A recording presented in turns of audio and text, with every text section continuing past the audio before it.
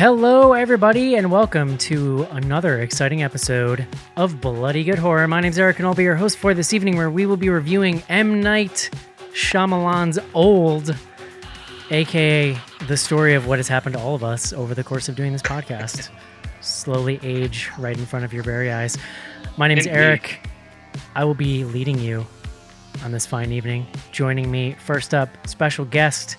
It's been a while since he's been on. Please welcome a Bloody Good Horror OG, Mr. John Shelton. Oh, hey there, everybody.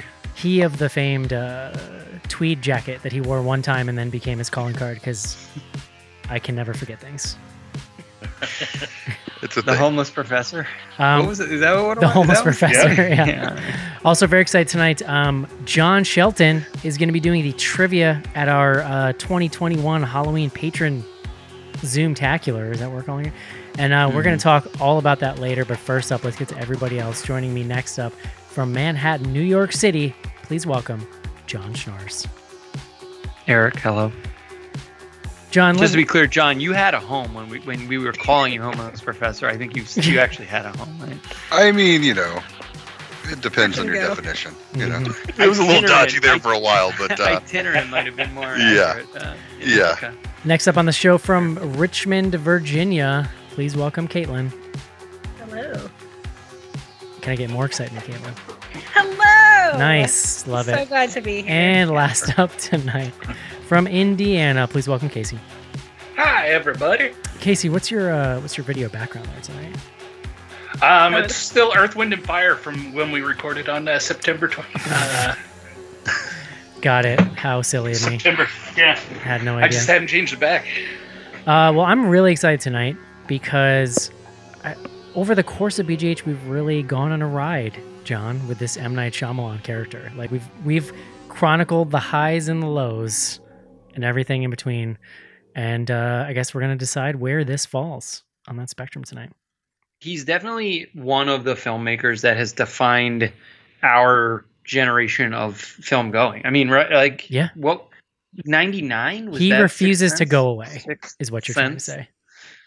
Look, I thought he was done several times. He's part of the twist. He's not. You guys. He's nothing if not Brazilian. Well, let's do it. Let's take a quick break here and discuss Old. This is it, Jennifer. Your big break in TV. From the prime time. Main feature. John. Yes. I mean, with the way this hair is looking lately, let's just hope you never discover the gym, because you will take over the world. You put some. I mean, I do work out fairly often, but it's Do you? Mostly running. Yeah. I mean, right. It's a lot of. I'm talking like you get some like biceps going there. Like we're all in trouble. Get yoked. Yeah. Look, if there was a pot of gold at the end of that rainbow, Eric, as you proclaim, I'd be ready. But let's get the BGH trainer on the line. You guys have worked together before, That's true. Let's get it going. Yeah. I mean, she's buff as hell. She could get you in shape. Yeah. I just don't have the time. Let's be clear. But thank God for all of us, because we don't. Yeah, no. That's right. It's actually better for the world. You can't be smart and buff, John. It's just not fair. With that said, please bring us the word of the day. Sorry, John. I'm a little horny on Maine tonight. What do we got there for the word? Should we just Yeah, no, you should stay. Okay. John's like, please stay. Today's word, Eric, is silica. Mm-hmm. That's SILICA. Also commonly referred to as silicon dioxide, a hard, unreactive, colorless compound which occurs as a mineral quartz and is as a principal constituent of sandstone and other rocks. Oh, was this sandstone? It is one of the principal parts of sand. In the movie, sand. Got it. Sand. Wow, we're getting real esoteric there. What kind of sand or what kind of rocks are in this movie? Magic science rocks. Man. Yeah, exactly. Magnets. Nobody knows. It comes to us from Unobtainium. the Latin silic, which was, I guess, had to do with flint. Flint.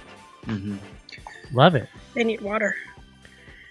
Mm-hmm. John, what's the deal with this movie Old? Old. M. Night Shyamalan. Thank you. Did I get it? Sure. You got the John version, yes. All right. Yeah. You got every syllable that's not there. All right. You hit the nostalgic version for BGH listeners, which is what's important. I call him Knight. Like, we're on a first name basis, Knight. so it's fine. We're on a middle name basis. I call him Knight. A Knight joint. I mean, listen, that's a cool name. Yeah. So It's Old. you know what? It's a better name than the one he had. He should just be Knight. What's his first name? I could have looked this up. Tim. It's Well, all Arabic. right. It has a Michael period, Knight. so this isn't like a Ulysses S. Grant. Manite. Milady. Oh no, Yeah, and this- that's so much work. Knight. all right. So Old. This is based, as John called attention to, on a Swiss French language graphic novel, Sandcastle, which Fascinating. Knight received as a gift for Christmas, and then subsequently optioned and turned into this film. So that was news to me. I didn't know that. Was but, there anything on that Wikipedia about what is going on with his hair? Because that's all I really want to know. I don't or understand. why he thinks he should be acting in his own films? No, neither of those things. Another were great question. So this is. I'll try to give you this. So the main characters here are a family of 4. They are Guy, Priska. Alex. No, sorry, Trent. No, wait. Yeah, Trent and Maddox.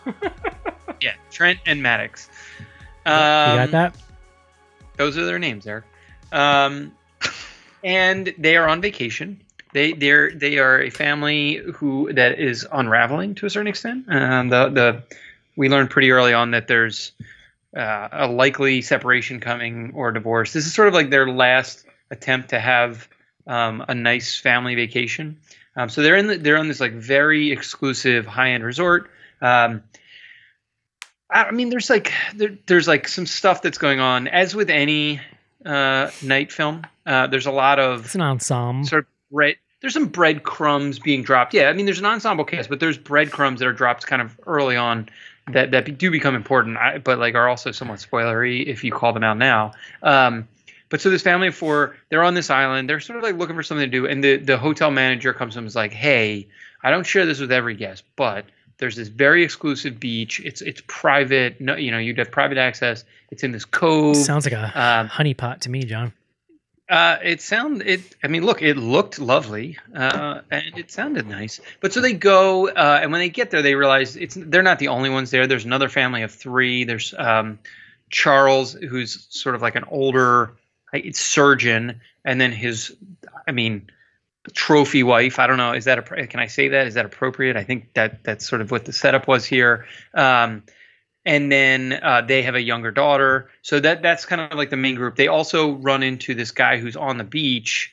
And sorry, there's another couple where the wife has epilepsy, and then the husband is a nurse, which becomes important. So this is like this group finds himself on this island, or on this beach rather. And there's another guy there. He's a rapper, sort of musician that they run into. He's like on the beach by himself. They don't really know what's going on. And very quickly, a dead body floats up, and that sort of precipitates them all. There's some freaking out, as you would expect. And very quickly, they realize they can't leave the beach. So like they try to go out the way they came, and when they do, they black out and land back on the beach. Later they realize like they can't swim off the beach. I mean, there's like they try a lot of different stuff, but they can't get off this beach. And then within the next 15, 20 minutes, really by the end of the first act, it's kind of revealed that this beach is causing them all to age really, really quickly. And so that sets up the tension for the rest of the film, which is basically I would say they take slightly too long to realize that people are aging when their children have turned into different people. And it's like hours later, they're like, hey y'all, beach might be making us old. Yeah, I mean, but the thing I appreciate is that there's no Southern people. You wouldn't immediately go there. It's not like you'd be like, oh yeah, this is obviously we're all getting older. I mean, I guess considering the things they do leap to in the movie, it seemed to take them a while on that one. Fair, but that's the setup, right? And that is the rest of the film. They're trying to figure out how to escape. As Eric points out, the kids effectively become the main character because, like everybody else, at the rate they're aging. Because everyone's older. Some gruesome stuff starts happening. Love it. I get it. Some of us are older than others here. Sorry, bro. Sorry. At the end, it's just going to be Caitlin trying to escape. Yeah. I'll be building sandcastle. It's Caitlin and 4 skeletons. We will say, give 4 skeletons. Casey's will just be dust by then. There is a twist. This is a Shyamalan joint, so we're definitely going to be spoiling. So I would just lay that down now that you could be hearing spoilers. So tread carefully. John, as our esteemed guest tonight, what'd you think of Old, and how do you generally feel about Mr. Knight? Mr. Knight. That's what we're calling him. I've been on a real journey. There we go. Yeah. It's been a real journey with M. Night because I was never a huge fan at the beginning. Back when people liked him, I wasn't that into him. The Sixth Sense and Unbreakable, the ones that people really love, I was always like, they're good, but I never held him that high. And then when kind of the tide changed, I mean, well, he was making really bad movies around the time of Last Airbender, all that. Like that was undeniable garbage. Like we can all agree on that. But he's been on this like upswing, and I can't believe the degree that I've come around on him. And I kind of want to go back and revisit some of the older movies to see if maybe it's me that's changed. Not so much as M. Night. But yeah, like at this point, like kind of since The Visit, I've been on his side. I've liked his last few movies. I like where he's going. He's kind of toned down the twist, like the master of twists kind of thing. And he's just making interesting movies. He has his own distinctive style. I think that's safe to say. And this movie definitely fits in that. I mean, just to lay the cards on the table, this movie's kind of wacky. It's a little bit weird. It's an unusual movie. There's a lot of weird stuff in this movie, and a lot of stuff that I think can be it can turn you off. You could be like, what is this dialogue that's coming out of these people's mouths? Why are these people acting in very strange ways? Why how does all of this fit together? This is kind of a crazy movie. Has M. Night met other humans and interacted with them? Good question. Yeah, I mean, that's kind of like one of the main takeaways. I think that's one of the through lines with all of his movies. With hair like that, I'd guess like maybe an alien who's like observed humanity and like is making movies with humans. Yeah. But is also very much feels like this movie. This is movie also feels like weirdly weird convinced, like an alien that is observing people and is also weirdly convinced that he has it all figured out with zero evidence to back it up. Oh yeah. Mm-hmm. Yeah. He's like, I got this. I got every problem. Sit down and listen to what M. Night's got. So what if this dude just worked out one arm? Right? That's an M. Night. That's a Night deep cut. If you know that one, you're a super fan. Caitlin, what'd you think of Old? I really liked Old. I've always been a bit of a Shyamalan apologist. Have always really liked his movies. I was a big fan of The Village, and just kept up my love from there. That is the Village is super interesting to me because that is the divisive one. I feel like largely there's a consensus on most of his movies. It's 50-50 on The Village, dude. For every person I meet I love it. I meet people all the time who think it's a pile of trash. And like, what about, hold on, Signs? I thought that was a pretty, Signs. I would say Signs is universally. I don't think it was as divisive as the other one. And you're in this context, you're saying The Happening is like everyone agrees. Trash. Hot trash. I don't think I've met a single human that likes The Happening, unironically. Saw it in theaters, but yeah. Yeah, we did too. Sorry, but no, I liked this. I like a high concept movie. Once you can get into the like all right, magic rocks, I'm in. Like, let's see where this takes us. And it was a good time. I thought the effects were pretty cool. The aging effects were done pretty well. I wasn't expecting them to be as kind of gruesome as they got. So there were some cool moments there in terms of body horror. I also thought there were some touching sort of family moments, romantic moments between, our main sort of husband and wife character, and some touching brother-sister moments, which will always get me. But yeah, there were a couple things that were a little silly, like it was a little convenient filmmaking wise to have the cave just sort of like, if you try to escape, you wake up on the beach and you don't see what happens, but you're laying down and you wake up. They like run backwards, like. I would have loved to see that. Yeah, no, I agree. And the dialogue in the first act in particular is really bad, but I'm good from there. When we get into spoilers later, Shelton had a good point about the end that I definitely agree with. But overall, a lot of fun. Casey. So I've usually been a Shyamalan apologist. I've enjoyed a lot of his movies, and I did like The Village or whatever it was that we were just talking. I got it confused with The Visit now because I got that in my head. He had some stinkers in there too, though. I mean, I didn't like all of his movies, and he gave me high hopes of a big comeback with The Visit, because I thought that was fantastic, and I thought it was a blast. And Split wasn't bad either, so he did pretty good. And there's been another one or two in there that probably didn't sit quite as well with me, so I've had some high hopes coming into this one. I did get something weird out of it. I don't know if it's the kind of weird I was hoping for. I felt like I was probably, where the twist went and everything, I was probably a little bit disappointed. I was hoping for something even more off the wall coming from him. But other than that, I really liked the cinematography. The body horror stuff was cool. There was some interesting stuff going on there. The dialogue and stuff, it was pretty easy for me to tune out and wait for the next good scene to go through there, and I didn't feel like I was missing that much. So he just, I mean, the dialogue in that first act, I mean, I understand what he's trying to do, which is, it's like an efficiency of screenwriting thing. He's like, I don't want to, there's not going to be any exposition dumps, so I'm going to like cram everything that possibly needs to be conveyed to the audience into dialogue. So it just leads to these stilted conversations where the parents are like, it was so wonderful when you won that contest. And you work in a museum. All you do is think about the past. She literally says, I think she says that. But there's a thing. Here it is. I am in the museum looking at dead bodies. Shelton nailed it. About mortality sometimes. Shelton nailed it, though. It's like it is a combination of this kind of weird like perspective he brings that very much feels like not human. Plus, like a lot of these actors, English is clearly their second language. So you've got people that maybe even on set wouldn't have known to be like, this sounds weird. Like you wouldn't just say this like that. You know what I mean? Or it's like they can't really adjust their delivery, and maybe nobody could say this stuff and have it sound natural. So it's what it does is give the movie a bizarre tone. It's the writing. Yeah. In any event, what do you think, Tom? I am probably the most negative.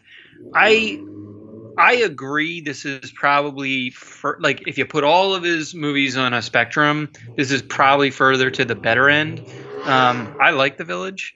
If I have to like make a decision about which way I go on The Village, I haven't seen it since it was in the theater though, so maybe I got to rewatch.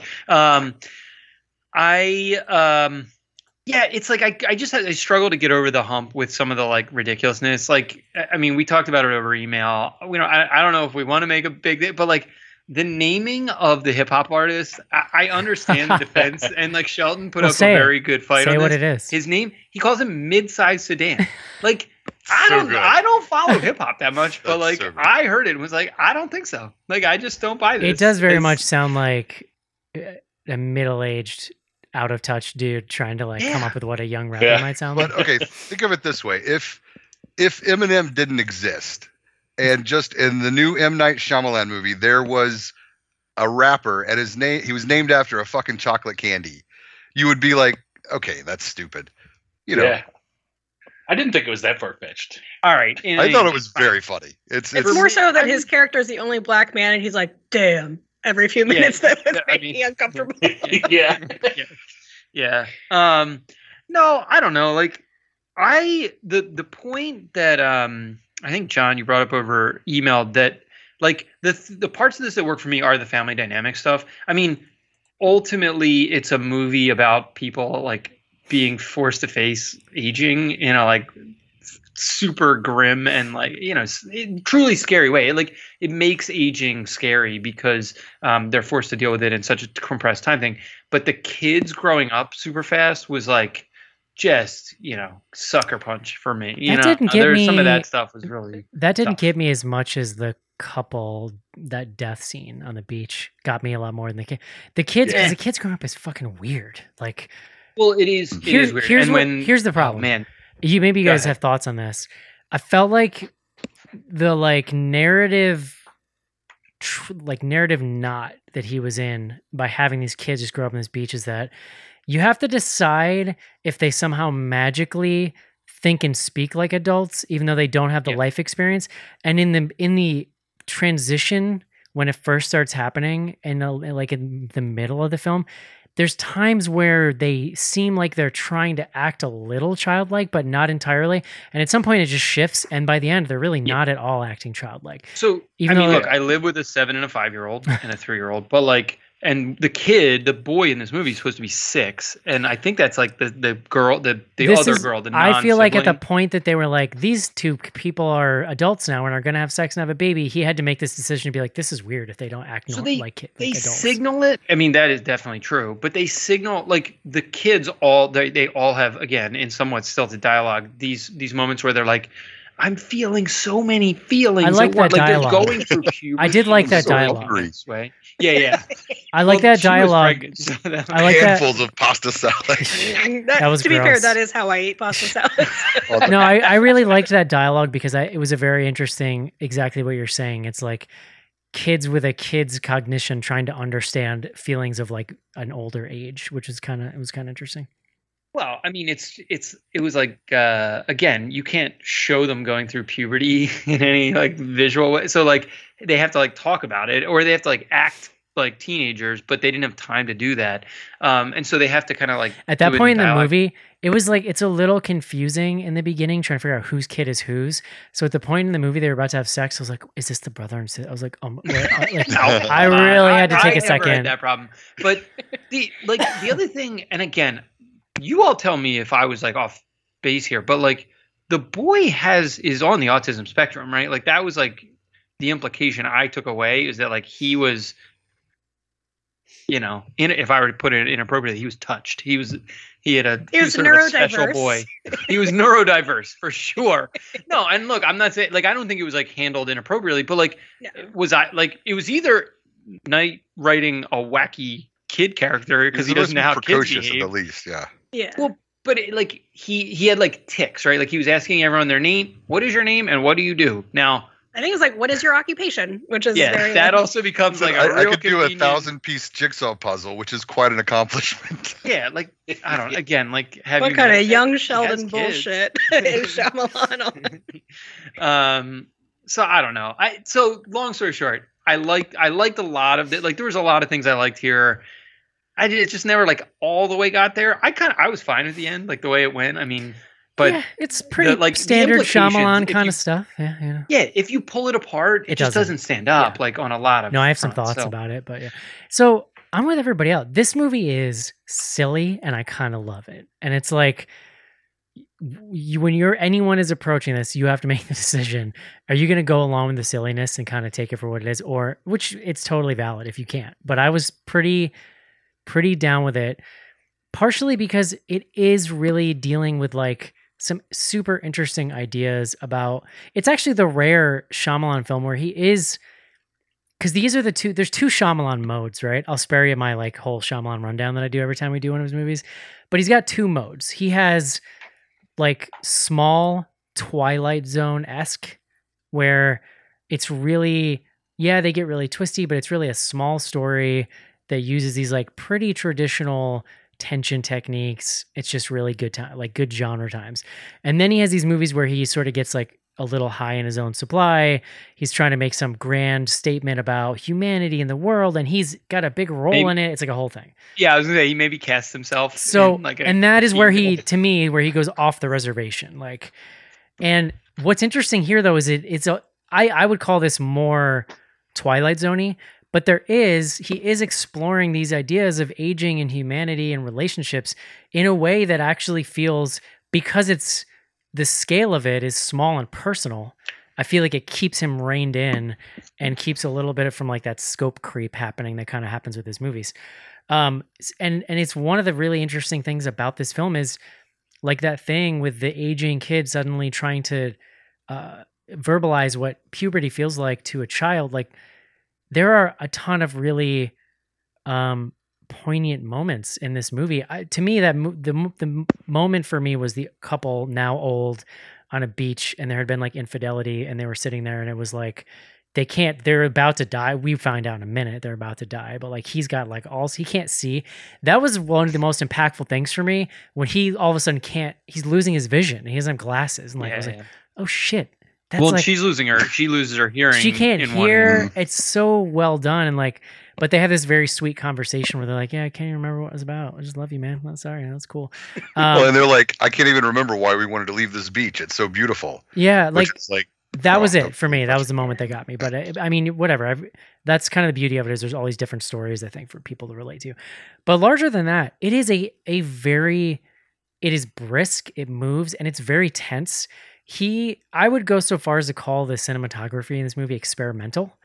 This camera never stops moving, and I mean never. Like, it is up in people's faces. It's swinging around. He's like, it's constantly on dollies and steady cams, and like, it is doing it can almost give you vertigo at times in some scenes. Swinging back and forth, almost like the pendulum of a clock. Yes. Tick tock, tick tock. See, that's smart. I like that. Yeah. God damn it. That's really good. That's really good.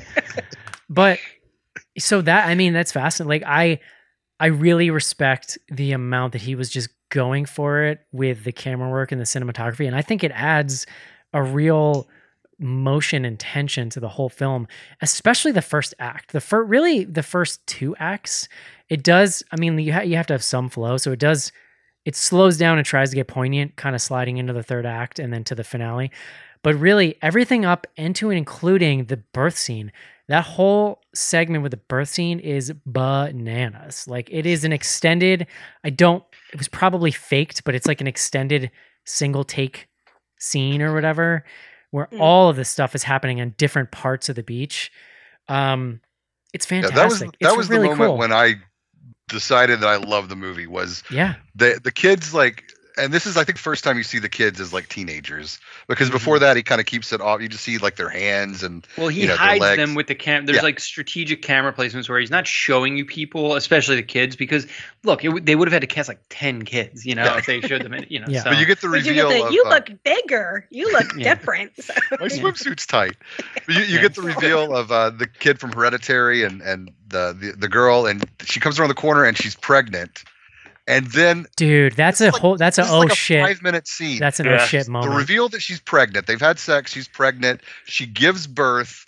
The baby is dead. Like, all of this happens so quickly. Well, and they're like they're all 5-minute sequence. They're all freaking out because this is just seeing her pregnant is the first moment that they're comprehending that they even went through puberty. Like, they're really understanding what it means that their kids have gotten this. That's where it all kind of like sinks in. Yeah. And then in this extended sequence, then they're debating. They're like, okay, well, like, based on how we figured out how fast time is here, that means you're going to be pregnant for like 27 minutes or something like that, or some shit like that. Maybe it was less than that. And then, but while that's happening, they do that math pretty quick, and it's not super. Well, so I had to get in the sand. But to my other point, like the silliness, none of it, to John, what you said, none of it holds up to any scrutiny, which is fine. Like, it's science, but it's a very fantastical premise in general.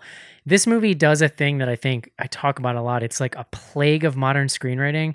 What I don't know, because I'm not used to looking at older movies this academically, is like, has this always been a problem, or is this something about modern screenwriting where I don't know if it's because we don't want to do an info dump or have maybe it's because we, like, in a situation like this, if you decide I don't want to have a character that knows things to explain to other people, you have to do kind of one of two things. Well, three things. Either characters never find out what's happening and they just go through it. They find some kind of documentation somewhere that explains what's going on. That tells them. Or they do what they do in this movie, which I hate. It's like my biggest screenwriting pet peeve. They take very random, disparate pieces of information and immediately jump to nonsensical, silly, complex scientific theories.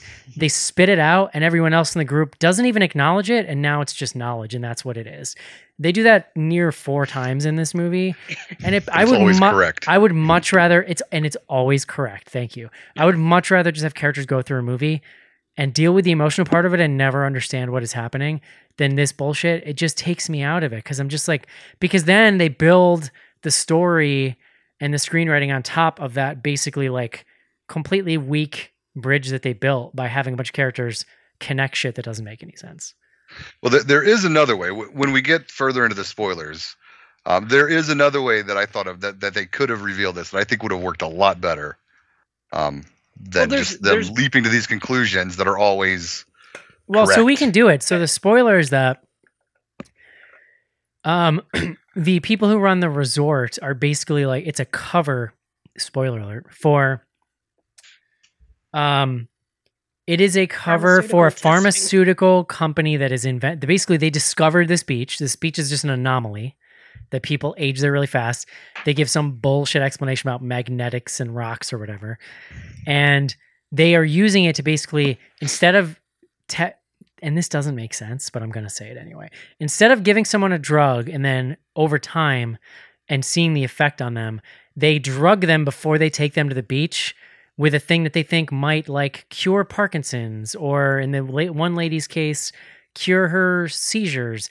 And then because they live out a whole life in like a day or two, they can track somehow, even though there's no cameras, they can track. No, they had cameras. They had a camera. They don't have the other monitors, but they do have cameras. Yeah, that's really weird. Anyway, but they track the drug's effectiveness over a lifetime when it's really a day or two. And I guess that means that they basically scout out and kind of, these people are marks that have been lured to this place. They got a whole thing when they get there. Now it's a Shyamalan-y. You recontextualize like, oh, when they got off the bus, they got a drink, and that was like their drug they're taking. What didn't really make sense to me is like, but wouldn't you then just have to take the drug every 5 minutes like you would if you were taking it daily for the rest of your life? You know what I mean? Like that doesn't make sense.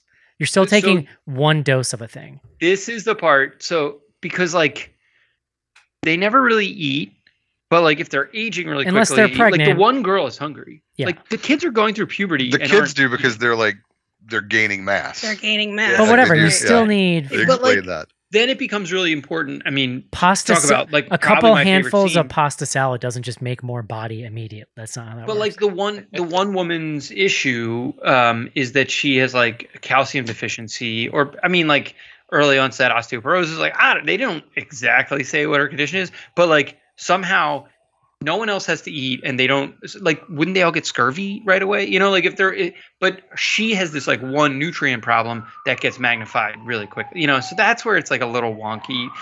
There's a little fast and loose with the science. It's very fast and loose, which is fine because like it's not why you're here. You're here for the poignancy and the emotional stuff and the tension, like all that.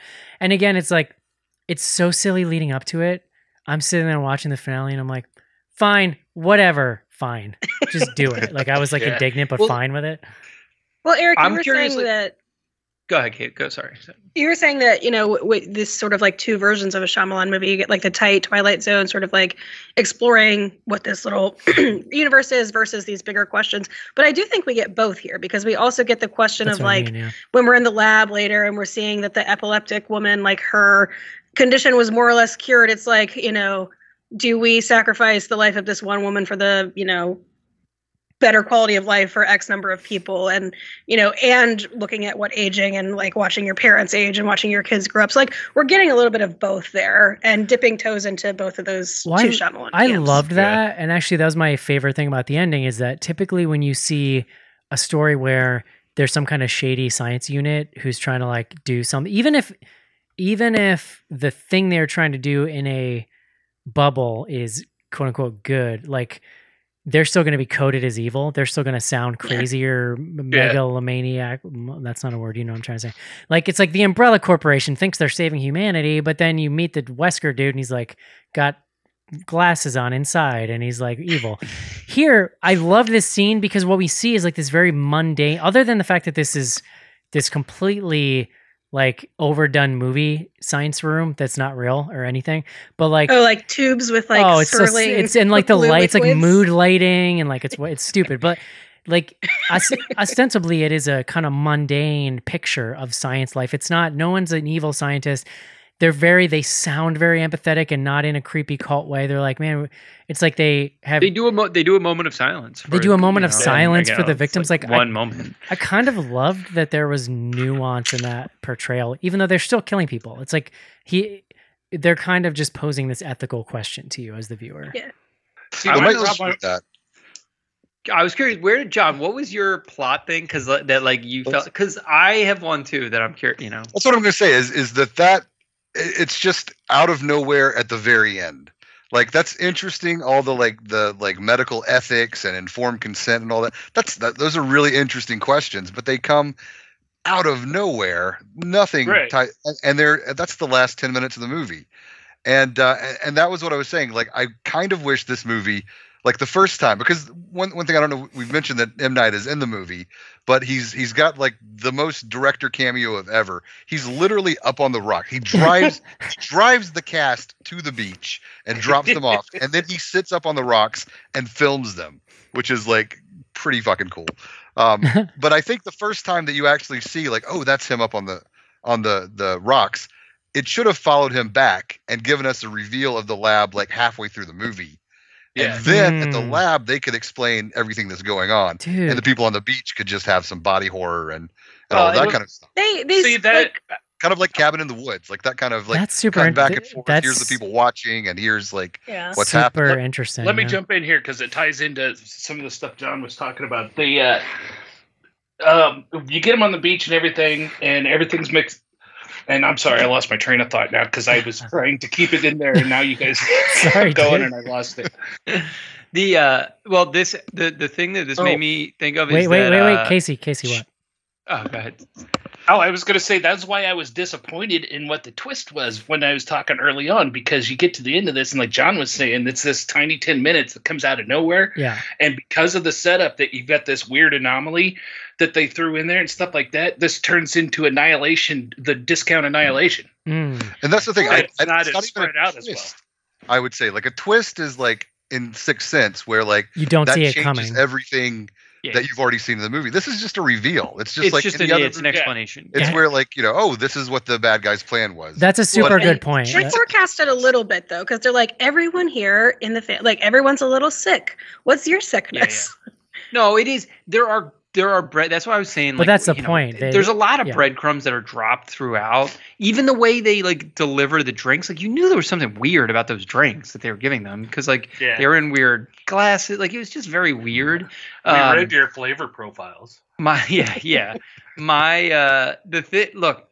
I feel like he was on because they shot this during the pandemic. I just thought M. Night was watching Lost and was kind of like, guys, I got this, like, because it's the end of the first season of Lost for anyone that, if you want to go all the way back. But no, the thing that kind of drove me the craziest potentially was the reveal around how they're going to get off the beach.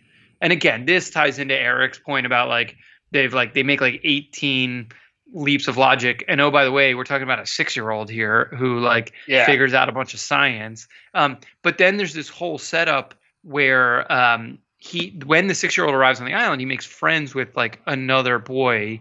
They have like these like coded things they write to each other, and that kid writes him a coded message, which like out of nowhere at the end, he's like, my old friend, I think his name was Ibid or Ilib, and he's like, maybe, yeah, he wrote me a note that I never decoded. That was real silly. And again, it's only been a day or something, but it's one of those things where like, that's a moment where it's like, that's something a 6-year-old would do actually. No, but it's a huge leap to be like, to this random kid writing a note about the coral to be like, you know what we should do?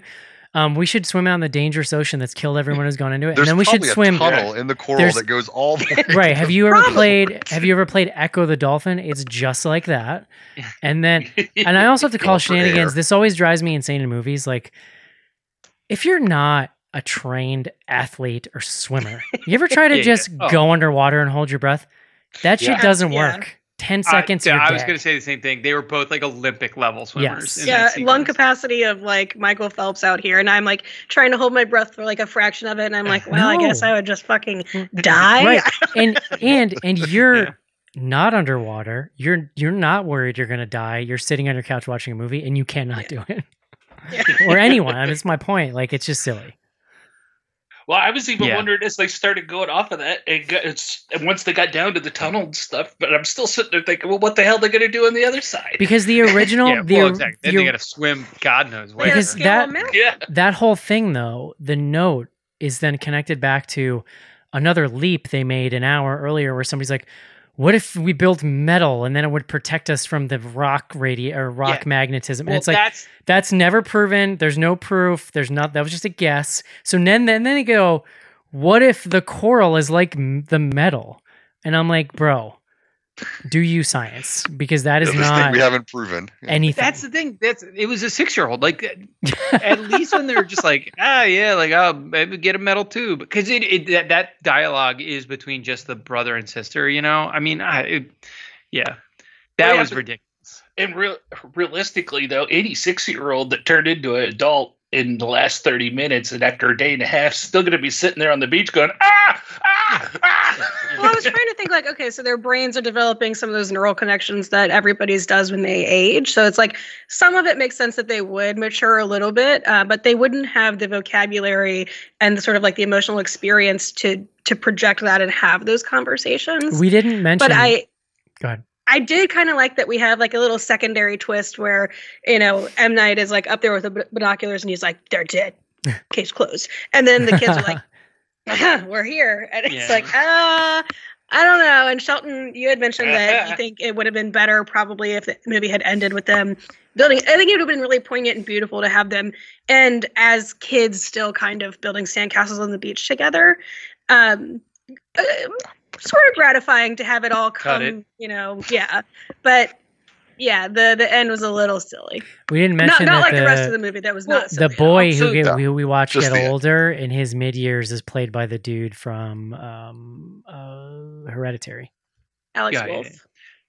John, have you read the comic on all those children? No, but Caitlin, I was curious. Really quick, Caitlin, that's a really good way though to code who you're looking at because. He has that. So like, because they use 3 different actors, he's the middle one, but they put the mole on all 3 of us. So like on the other 2. So it's good. Sorry, John, I interrupted you. What were you gonna say? No. I was just curious, like if the sort of science researchy stuff came from the comic book, or because the comic book's called Sandcastles. Oh, that's and interesting. I was like, maybe they knew and they just ended it at Sandcastles. But I mean, at the end of the day, I was very excited to come and talk about all the like plot threads that don't make sense, but it's just fun. Like it's a fun movie that also has these poignant moments. And we didn't even really talk about like the other families that were there. The doctor, wasn't he the guy from City of Lost Children? Was I assuming that right? Oh, dude, no, I think so. The scene where they remove remove the one woman's tumor is bananas. Yeah, so gross. That's cool. I like the body horror was awesome. Yeah. The death scene for the woman who had the calcium deficiency was really gruesome. Actually. No, that's a great breaking bones, and then they heal immediately, and then break again. Here's a question, John. Here's a question. Visual. Let's say she woke up that morning at the hotel and took her calcium pill. Wouldn't that then have just supplied her with calcium for the rest of her short, long life, like everyone else's medicine lasts forever? Based on what we know about the medicine, yeah. Well, she did ask, she was like, I have a legitimate calcium deficiency. Is this a calcium drink for real or not? Yeah. So maybe they were like teasing. Dude, I didn't catch that. Was their... I did appreciate that because I thought that was bullshit. Like that really seemed like, oh, the rich white lady is like that's why the employee. And then like, I'm like, shit, she really does have a It's calcium great deficiency. because you think it's just coding her as like a bitch, but then it's recontextualized later with that. Yeah. And her death scene is pretty amazing. I love the I'm personally scared of everything, but tetanus is one of them. And the tetanus death, I was like, whoo. I actually really, name aside, I really enjoyed the dude who played the rapper. I thought it was like a really interesting portrayal, and like his style, like the way that they had like his whole costuming, and he looked like he was in an anime, basically. Like it was pretty wild. Yeah, they went a little heavy on the eyeliner though. Like he looked like he was like a character in like one of those Def Jam fighting games from like the PS2. So here's my question: when and how did he get to the beach with the woman who dies in the ocean? Because they got there the night before. Or like at sunrise. It shows them before the other people come to the beach. Yeah, but like the hotel is the one dropping everyone there. There's like a gate, and like we know you can't get off the beach. Like, can you get onto the beach? Like, maybe they were a little younger and it took a little longer for their drugs to kick in. It was a 6-year-old mid-sized sedan who was dropped off on the beach and by himself. And he got like super diesel as like without having to work out. It was a compact car when he was a kid. Yeah, there you go. Get it? It's a car joke. It's terrible. I mean, that's a really cool concept in and of itself. Like you're on a beach with, some strangers essentially, and a body washes up, and you're like, "What the fuck do we do?" Like that's its own little Agatha Christie sort of like cool moment, anyway. Interesting too, because like you run off the beach usually if you're not blacking out and running backwards. Going, did Night find a loophole in the ratings board process by making the naked lady be dead? Like, is that okay then? If it's well, and we see her alive. Yeah, we get full. Oh, that's true. But I mean, like she naked, like in a PG-13 movie, which I thought was pretty interesting. Yeah. We're going back to the 80s, John. I like it. Synth music is back and boobs in PG-13 movies. Can't go wrong. Did they ever say what the doctor's ailment was though? Like, was it supposed to be Alzheimer's or dementia? Was it schizophrenia? Oh, you know what, John? Because they say that they should separate the mental patients. Like, that's one of the scientists is like, oh, we should do the mental people separately from the physical.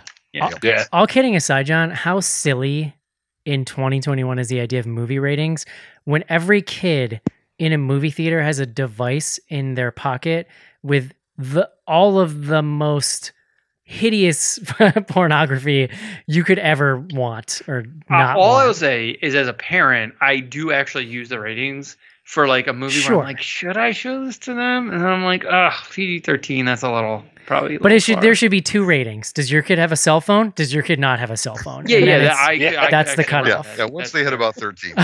Right. Yeah. Like they're not finding Playboys in the backyard like I did when I was a kid, John. Like that's not how that works. Yeah. It wasn't my backyard. They were buried in a bucket in my friend's backyard. It's a whole thing.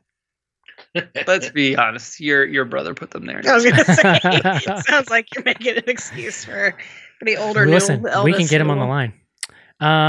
Anything else you guys want to talk about with old?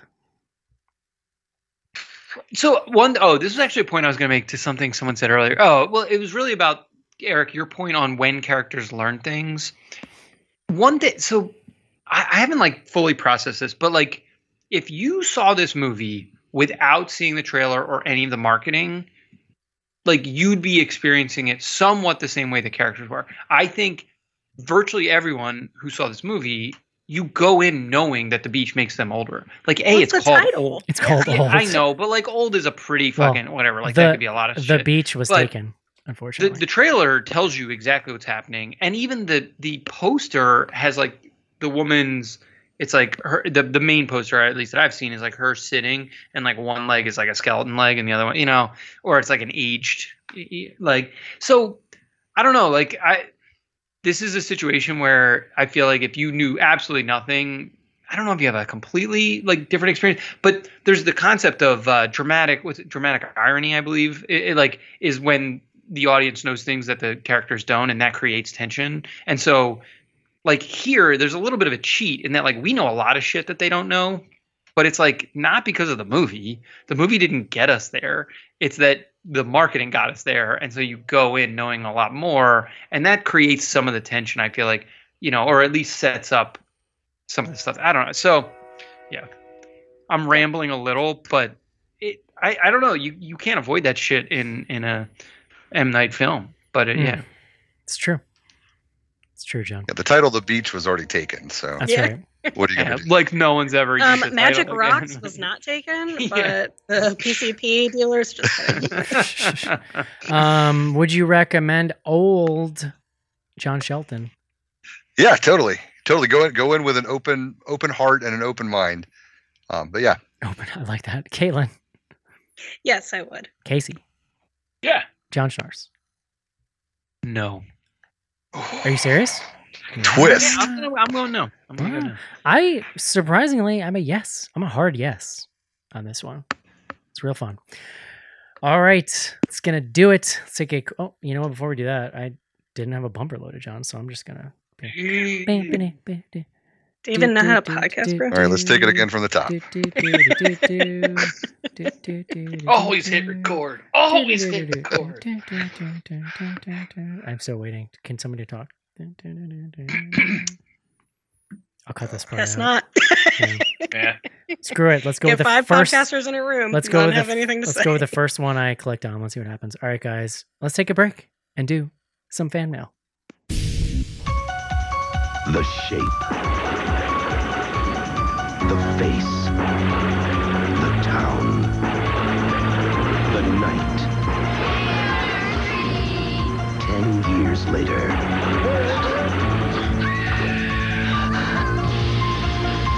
He's back.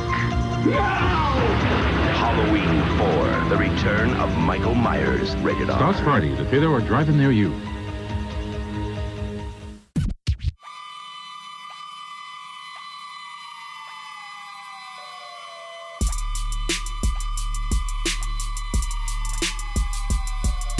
Hey, this is Sasha Jensen from Halloween 4, and you're listening to Bloody Good Horror.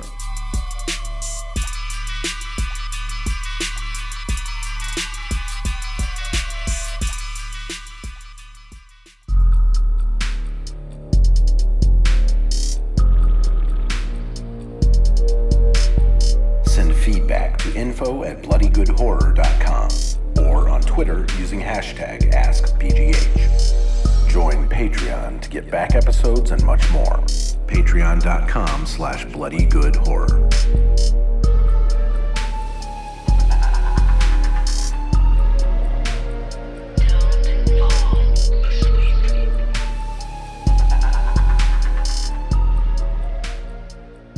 And we're back. It's time for fan mail. But before we do that, we've got some stuff to talk about. Caitlin. Oh, let's look at my top 10 list first. Can you read me like the bottom 5? Bottom 5. So we'll start with number 5. Number 5 is Forever Purge, 6 Werewolves Within, 7 Malignant, 8 The Stylist, 9 Boys from County Hell, and 10 Psycho Goreman. Boot The Stylist and put this at 10 and push everything up. Okay. This, I don't know. I mean, something's got to go for Halloween. Like, there's no way Halloween's not on there, I feel like. It's Halloween, John. Michael Myers. I love the way when you do it in real time. It's like, I don't know. It's just, I like watching the thought process. So do, yeah, evolves. I love it. I love sharing it with you, John. Yeah. And everyone. Thank you, Caitlin. All right, so this next segment is going to be talking about the 2021 Halloween Zoomtacular meetup for patrons. It's going to be telling both the audience and Schnars about it. Because Schnars doesn't know. I've been following along. Two things, John. One, do you have a things. costume? No, I was thinking about this today. I'm gonna have to figure something out. You need something. Two, have you ever gone as Marty McFly? Because I feel like you'd make a real good Marty McFly. I just feel like the effort level on that is higher Dude, than I might it's be. buy a able vest and like some I think sunglasses. the hair, you could do like maybe a Big Trouble in Little China. There you go. Kurt Russell, dude. Okay, now I'm getting I excited. do need to lean on the hair now that you say that. It's A white tank top would be pretty easy. How about Bill Moseley in House of a Thousand Corpses? Dude, that's good. Your hair is That's a lot healthier than his, but I think you could pull it off. I could let it go for a day. Still wash it for a few days. Yeah, it wouldn't take that long. I'm a sweater, Eric. So. That would be real funny. Okay, so here's what we're doing. This is the deal. This is a Zoom meetup. We did this last year. If you are a patron, that's how you get the invite to go to it. So it's for patrons only. the evening is going to be broken up into two main things. The first thing we do usually is a meet and greet, because like there's lots of people typically on who haven't met, some people who have, but we're going to go around, tell us what your costume is, tell us who you are. We kind of get to know each other, and it's also the sort of beginning of the costume contest. We then, meaning the core BGH team here of me, Casey, Caitlin, and John, are going to judge the costume contest. Did you know that, John? I did know that. You do? Yeah, you know it. There was an email thread with that I was following, just not participating. Caitlin is not comfortable with judging or confrontation, so I'm going to be the head of that, John. Just so you know, I'm going to take the heat. I'll judge behind the scenes, like a true. I like to express my opinion. So just so you know, whoever loses, it was not Caitlin's idea. Okay, it was mine. But so here's what's really cool.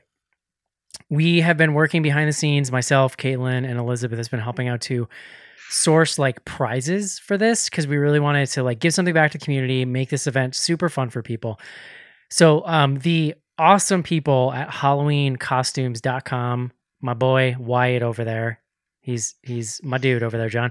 He's hooking us up. He thought of himself as your boy prior to this. Yeah, I'm sure. Really he's hooking us up for the winners. There's gonna be 3 winners for the costume contest: the grand prize winner, and then 2 runners up, as first and second.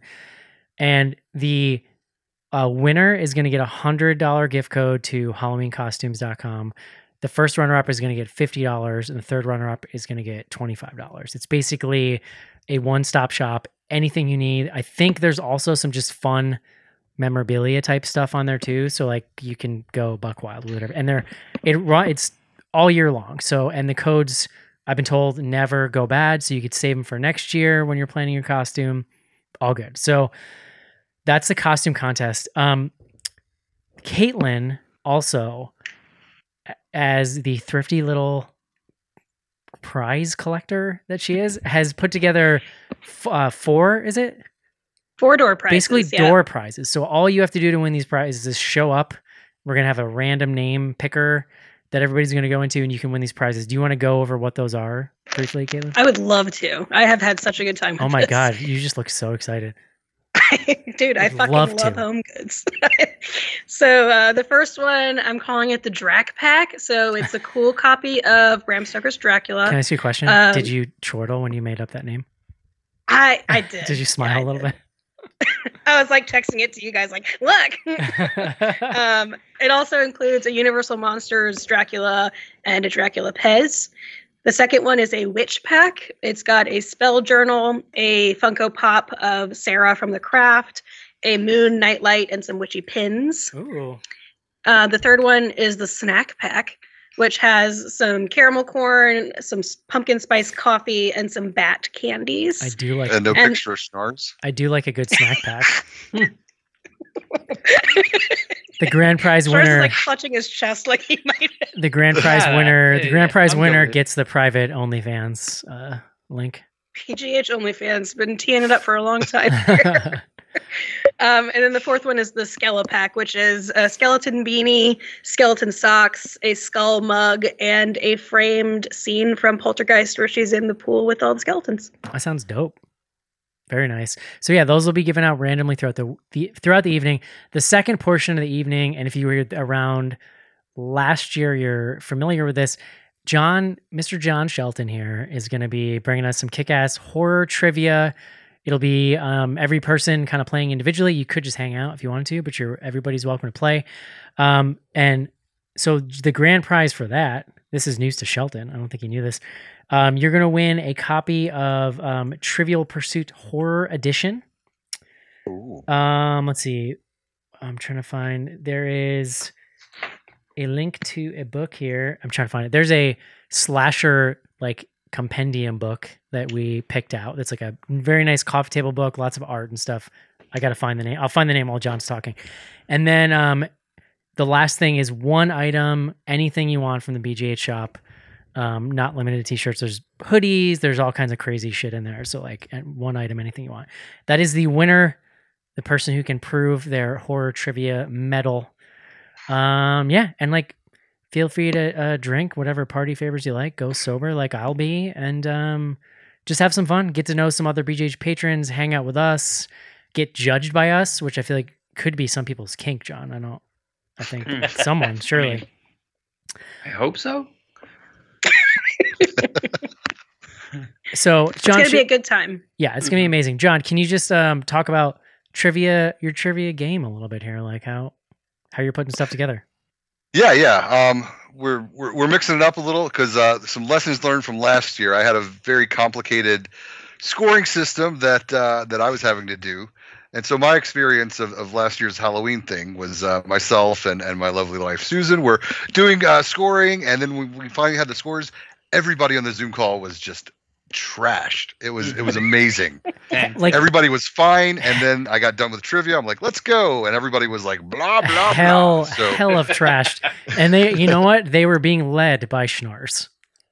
I mean, I was nonsensical by the end. It was real bad. So I found a new system that scores itself. It's a cool little kind of online app based or not app based. You don't have to download anything. It's all through a browser. But yeah, should be good fun. Should be nice and quick and easy and a good time for all. I love it, and I loved the questions last year, John. You are very good at this. The second prize, I just looked it up. It is the Teenage Slasher Movie Book, the definitive horror film reference from Psycho to Friday the 13th to Scream, with poster art from around the world. It is an oversized paperback, like coffee table size book. So there you go. There you go. Nice. So, okay. So we're going to send all these details out probably next week via Patreon. If you go to patreon.com/bloodygoodhorror and support us at any level, then when the time comes, it'll be like a few days before, you'll get a Zoom link to come and join us. And for everybody who's supported us, who's already supporting us, thank you. And we would love to see you there. And just want to see people having a good time, enjoying the event.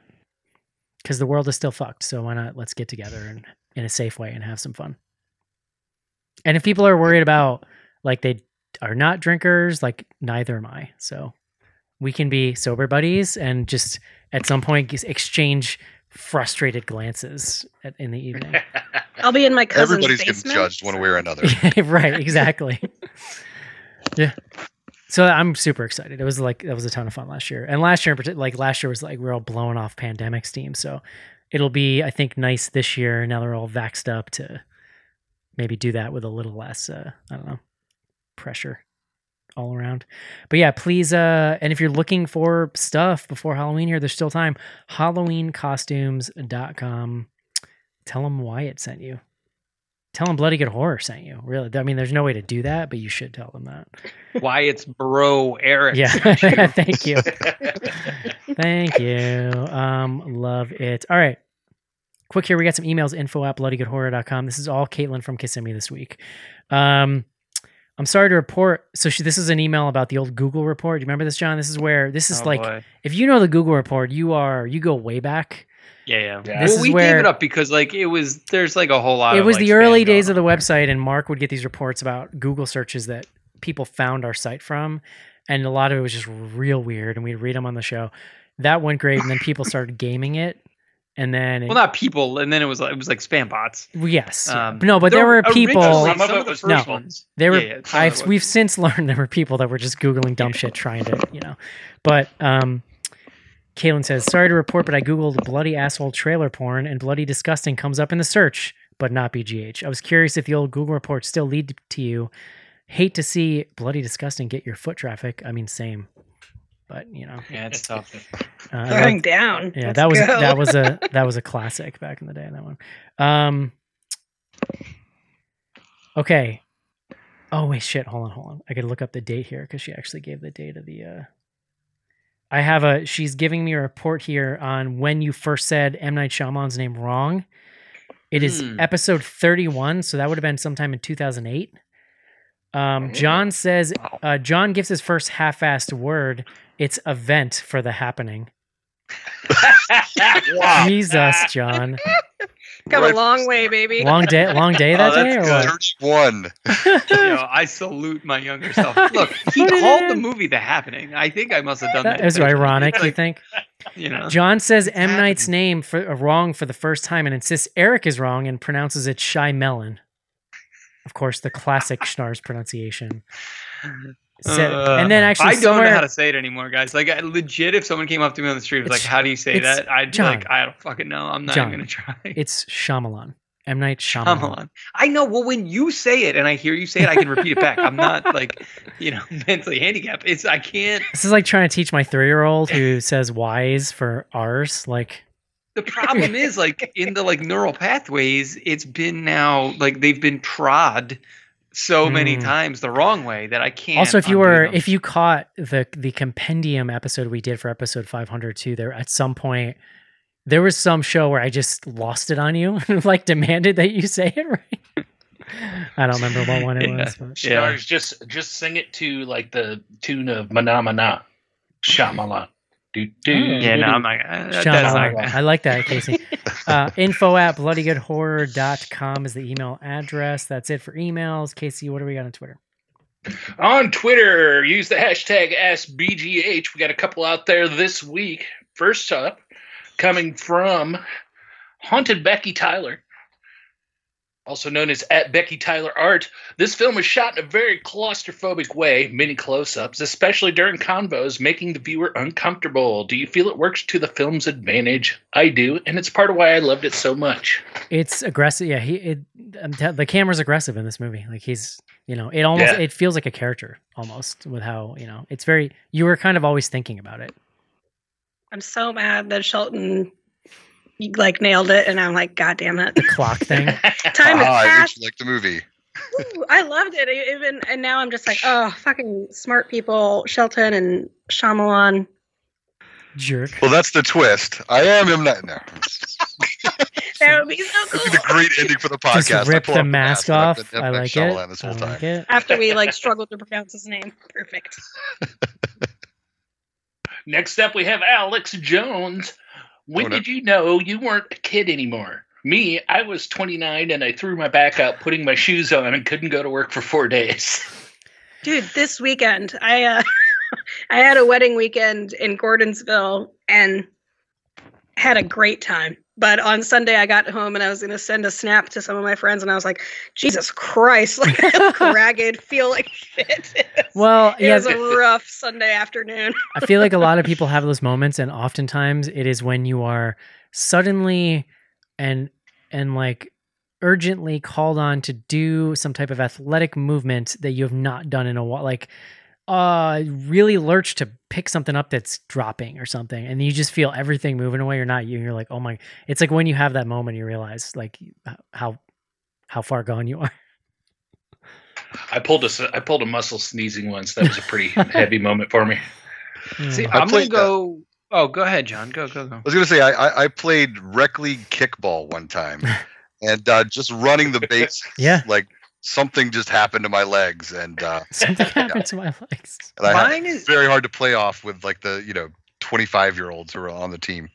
Mine's not like a physical thing, and like it was the year after I graduated from college. I showed up at one of my jobs. I was working like multiple jobs, and like one was like an internship where I wasn't getting paid, and I had been drinking too much the night before. And I can still remember, it was that they basically, I showed up, I looked like shit, I probably smelled bad, because I had been drinking. And they gave me black coffee. And it was like the first time I ever like drank coffee to like wake up. And I've been addicted to coffee for whatever, 17 years. Dude, it blows people's mind. I didn't start drinking coffee till I was like 27. Yeah, I mean, I was probably 23 actually when it happened, but I've still never gotten into it. Maybe it wouldn't help me on Sunday. I would be but it was literally like, you're an adult now. Like, you have to show up at work and be functional. Here is the thing that you need, and I was before my stomach rebelled against me and wouldn't let me drink it anymore, I used to get I would hit my physical peak of how much I could drink, and it wasn't a lot. Like, I would drink 2 cups a day. If I really was like I might go 3, but then the third one would always push me up against my limits where I'd be like, okay, I feel the anxiety, my body hurt, my tum hurts, like there's stuff going on. But I would be always actively trying to train myself to have a higher tolerance, because I would hear people who would be like, yeah, I woke up, I drank like a pot of coffee this morning, and I would be jealous. I'd be like, I want to be that person that can't stop drinking coffee. I am a little envious, like people that drink black coffee. The only thing I drink is like what tastes like a milkshake. Like I just I can't. I still don't. So anyway, it looks cool. We're all old. Yeah. Casey's totally agree. Casey's turned to dust, his bones to dust, and over the course of the show. At this point. But Sometimes- also our next tweet. Sometimes our next my tweet knees comes sound from like needles. Tracy Bullock. Sorry, Jarek. At T-Rexy SDYD. Now, I'm saying that with this next tweet because it actually works as an answer for Alex Jones' tweet that we've lasted this long, that we've got this question on BGH. Light bulb recommendations, please. Indoor lighting, not too bright, not too yellow. Watts, LED, help. And I will all the tell life you- requires. This choice has me flummoxed. I will tell you, almost any kind of modern LED bulb is going to be way too bright. If you're gonna go that way, you have to go with like the yellow warm light ones because the blue ones will burn your retinas out. Like it's just no fun. It's like institutional lighting. If you can, I think in some places you can still get halogens, right? Yeah. I think so. I mean, that's the way to go. Just get that warm light, John. Yeah, they make the LEDs though. They're like, But they're still function too that way. bright. They're really white. They're so bright. yeah, I don't know. I always I like don't the make those decisions. 60 watt soft yellow or I mean, whatever it was. It's good for reading. John's not the one to talk to right now because he's in a dark, dank room, just lit up only by the harsh light of a ring light. He's just like scowled at you. He's in a dungeon right now. All right, last tweet of the night we have from @DuckSensual. How does knowing there will be a Halloween Ends affect your hype for Halloween Kills? I saw that today. I hadn't really thought about it in those terms. It makes me weirdly more hype because I feel like setting this up as a trilogy, they could be telling you like, here's the dark one where like everything's just effed. Yeah, and at this point in however many Halloween movies there are, is it going to throw me off that they Who bring gives him a back shit? for Yeah, a third like, movie? yeah. No.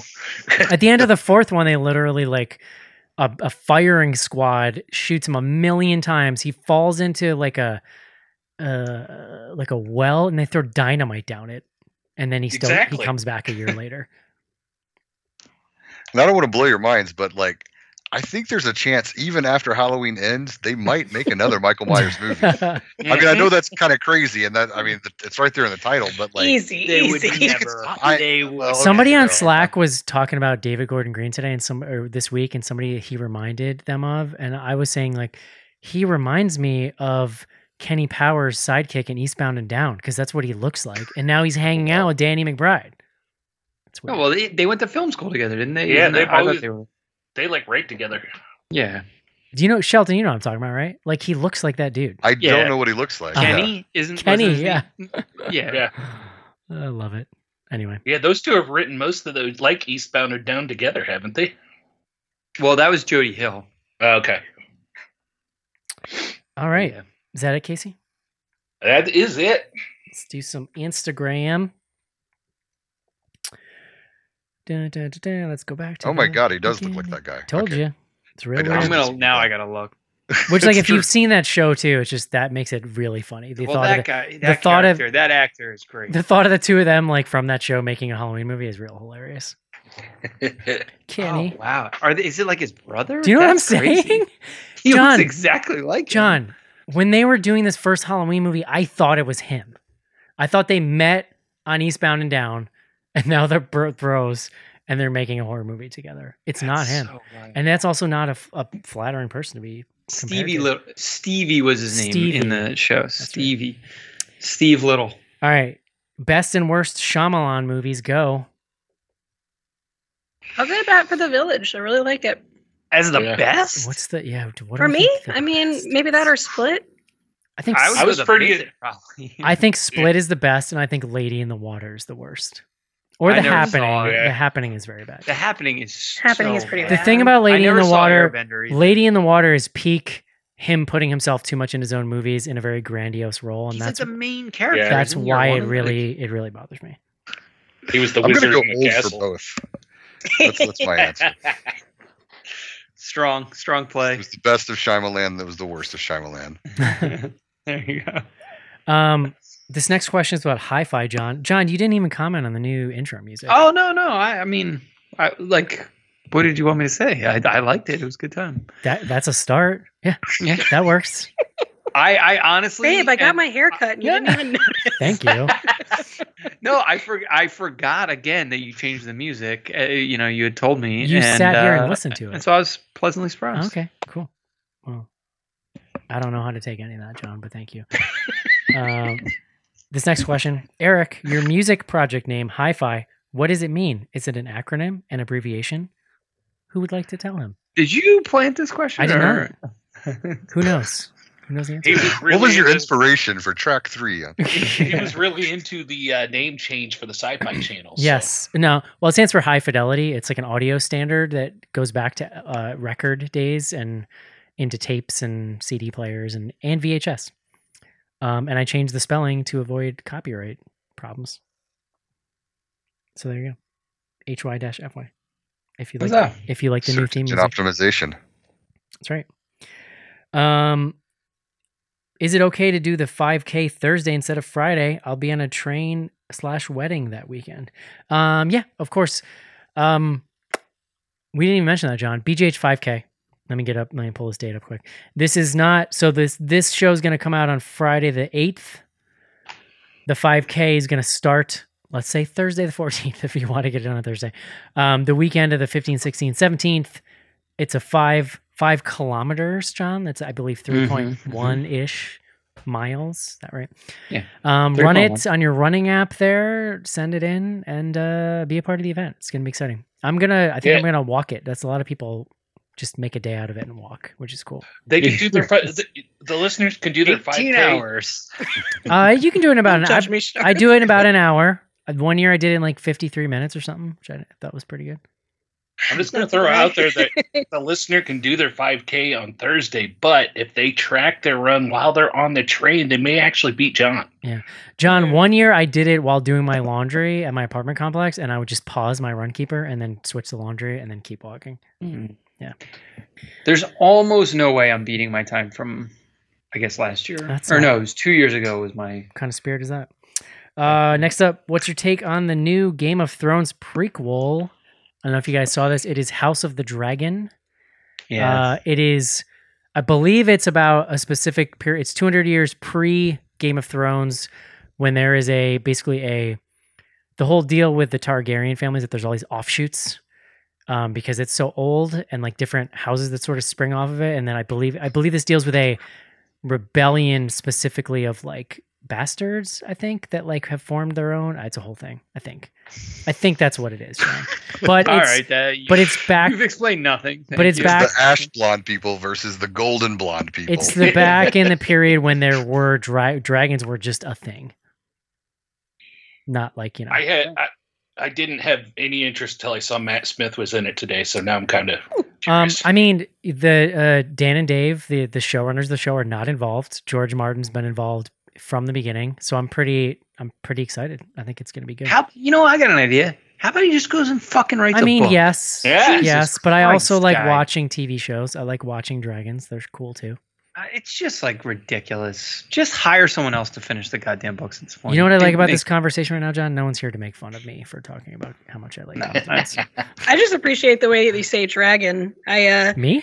There are some folks, I say it dragon. There are some folks on my team that are from the Midwest at work, and we were trying to talk about like promo for work, and one of the options was a magnet, and they kept saying magnet, and I was like, magnet, magazine, dragon. What? I was like, can you guys say all the words? They said I don't think I say dragon or dragon. You say dragon, but like I don't know exactly where these girls are from, but I was like delighted and fascinated by the way that they really quick, long A's. Really quick, Casey. What is the thing called that little kids color with? A crayon. Yeah, that's not how I say it. Hilarious. Okay, I love it. Yeah, I'm excited for the Game of Thrones thing. 2022, it said. Is it possible to not giggle if someone says, "See you next Tuesday," unironically? That's fair. I get it. Have you checked out Midnight Mass yet? Maybe not. Oh, yeah, we were talking about it pre-show. I've not. Good. John, highly recommend. Some people are. I have not seen it. Yeah, I haven't seen it yet. Good. Thumbs up from the people who've seen it. Yeah. Quality programming. Caitlin, you described it as a show wherein you, what did you say? Shoulder sop? Full shoulder sop at the end. Yeah. I don't need that in my life. Well, here's my question. As a Flanagan thing, here's my question. Where does it shake out on a scale if 1 is sad and 10 is scary? Where am I on the spectrum? It leans more towards sad, I think. Probably about a 4. Yeah. It's beautiful though. It's a beautiful. It's good sad though. It's not like miserable sad. You're gonna feel great after this story. Because it's why I loved Hill House, because it was real scary. It's why I kind of was not into Bly Manor, because I didn't think it was scary. I never finished Bly Manor. But what about, we mentioned Flanagan a couple times and scary. What about the news today that he's going to be doing Fall of House of Usher? Yeah, I saw that. Super down for that. Very excited. That's going to be awesome. Yeah, and hopefully it's going to be like the same as the haunting things, and it'll be like a modern thing, hopefully. He's just like out here not trying to pay anyone license fees for their IP. Like public domain. Any old scary stuff I can make into movies. My dude, love it. Next up, I like this question a lot. How are you? Just how are you? John, can I get an answer? I don't know. All right. I don't know. I don't know was the best. No, yeah, that's pretty good. Anybody else volunteer an answer? I had a really fun weekend, recovering from it, but really fun. Yeah. So I'm doing pretty good. Generally these days, go ahead. No, go ahead. I was going to say I'm finally over my plague completely, so I'm feeling pretty good. I would say generally these days, I won't give an answer outside of the current moment, and I would say in this moment, I'm doing pretty good. So there you go. I love this one. This is a great question for people. Pay attention. Quit you're editorializing the questions. Just ask. I can do what I want, John. Unless you're going to ask. Are you going to remember Question Tuesday every week and do it yourself? I don't think so. Full disclosure, 2 people had to remind me this week over DM. 2 fans were like, hey, are you going to ask for questions? Okay. M. Night and Rob Zombie both want to direct your horror movie. Who do you pick to interpret your vision? I said let them both do it. Yeah. Fight it out. M. Night Anthology. Is a much better director. Yes. Yeah, that's fair. If he's not writing, that would What if M. Night Shyamalan directed? This is what I want. I want each of them to direct a movie written by the other person, and then I want to watch both of them and see what happens. Now that would be cool. Can you imagine M. Night directing a Rob Zombie written movie? Like M. Night directs these very heady, like thoughtful, even if they're silly, like movies, and just I can't imagine his character saying, "Imagine the people on the beach talking like Sherry Moon Zombie in the Halloween remake." Yeah. A lot of interesting dialogue. M. Night's just like reading the script, like, why are like these imagine this white people talking to each other? Imagine this super sophisticated, like European dad saying the C word, I guess is what I'm trying to say. Let's see. I like that one a lot. One more question, John. There's your warning. Thank you. I'm 3 movies into a Phantasm marathon. Should I continue? No. Yes. Yes. 4 is 4. If you've made it through 3 and you were like, that was cool, you should also watch 4. And then you should stop and never even think about Ravager, because it is so bad. If you made it to 3 and you're asking, should I continue? I think you've answered your own question there, man. Keep going. Like, is it worth it? The 4 is really fun because it gets way deep up its own butt about the like planes and like time travel and like all this shit. I think you just have to go into it and accept that there's a bit of a fall off after the 3rd one, but you gotta close it out. But it's like this though. Like it's 3. 3. Keep going. But it's 3, and then 4 is like a little fall off, and then 5 is like in the dumpster. 5 is something. 5 the one that we did on the show. Yes, 5 is the one we did on the show. It was like the modern one that he made. It was real bad. I learned anything tonight. Life is short. So that's a good point. Spend your time wisely. Yeah, your cells are deteriorating as we speak at a rapid pace. I'm always aware of that. My bones may already be dust, even though I'm still alive. Eric and I have the arthritis. I got the rightest. All right. Oh my God. Next week, I'm super excited. We are reviewing VHS 94. This is on, I believe, Shudder. I believe this is a Shudder exclusive. That show is going to come out the day Halloween Kills comes out. Hot tip reminder, it's also on demand. Peacock. On the Peacock. And then the show the next week we'll be reviewing that because the scheduling wouldn't work out. So we're going to get to that. But yeah, that's our next 2 weeks, John. We can tell you the next 2 weeks. That's cool. Titan eventually, because I need some support. And you know what? If you're Sheldon, have you seen that yet? I've already asked him. He was like the first person I messaged. Like a maniac. I was like, hey, have you seen this? If you're out there, I feel like our boy John here, John Schnorrs here, needs to get gassed up a little bit. So if you have compliments for John or just encouragement, he doesn't really use social media because he's 90. So email them to me and I will text them to him. And then I will send you back his response. How does that sound? I will put it in a letter. I have much more important things going on, but I'm willing to do this for John. For John's sake. Oh, I appreciate that. Let's I'm here. Let's pump him up here. All right, guys. That's gonna do it for this week's episode on Old. Truly hope you are enjoying your spooky season.